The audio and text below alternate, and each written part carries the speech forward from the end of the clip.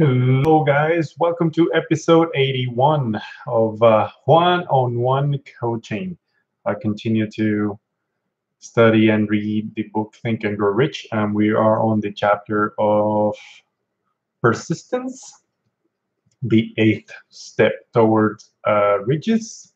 And in this phrase or this sentence, Napoleon Hill is talking about our ability to persist in things, and he shares a little bit of his research and phrases it in this specific way, which is very simple, and it seems to be the one thing that really ensures that we stay on course to what we're trying to accomplish and who we want to become. And it reads, moreover, experience with thousands of people has proved that lack of persistence is a weakness common to the majority of men. It is a weakness which may be overcome by effort. The ease with which lack of persistence may be conquered will depend entirely upon the intensity of one's desire.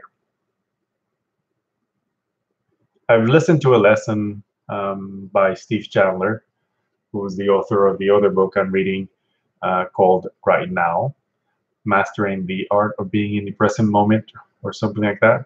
Um, he teaches on how he noticed that most of his clients will come to him and ask him, well, how do I get this done? And he figured out that is not really how you're going to get something done.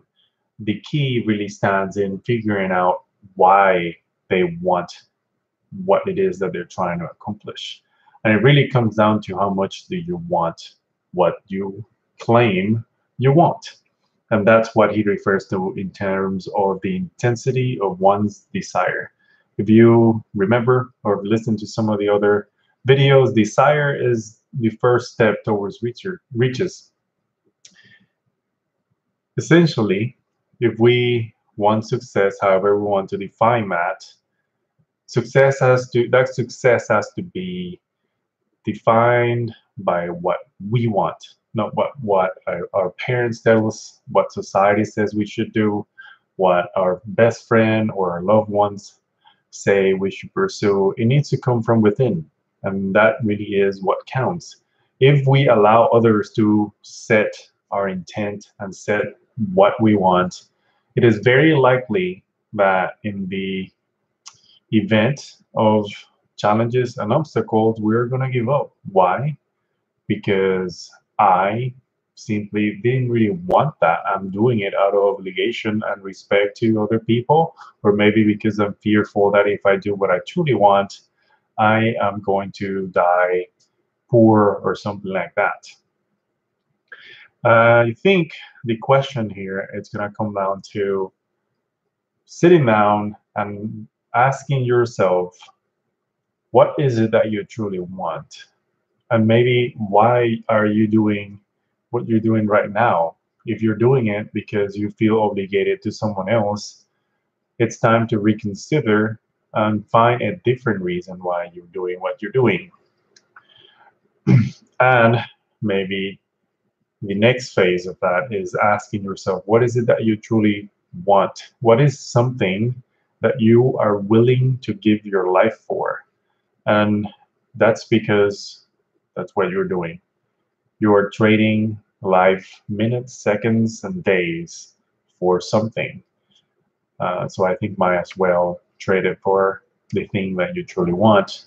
And as you go, you start intensifying that desire, that want, that feeling of obtaining whatever it is that you want, on to the point that it becomes an all-consuming obsession, which is what Napoleon Hill mentions in the book. I hope this helps you reflect a little bit more and maybe identify with more clarity why you're trying to do something, and then connect with that. Because if you don't find internal motivation to do what you're doing, it's very likely you're just going to fold and you continue to set up goals that you don't reach, or you continue to settle for things that you think you can accomplish or things that other people tell you you should accomplish. That's it. That's my message.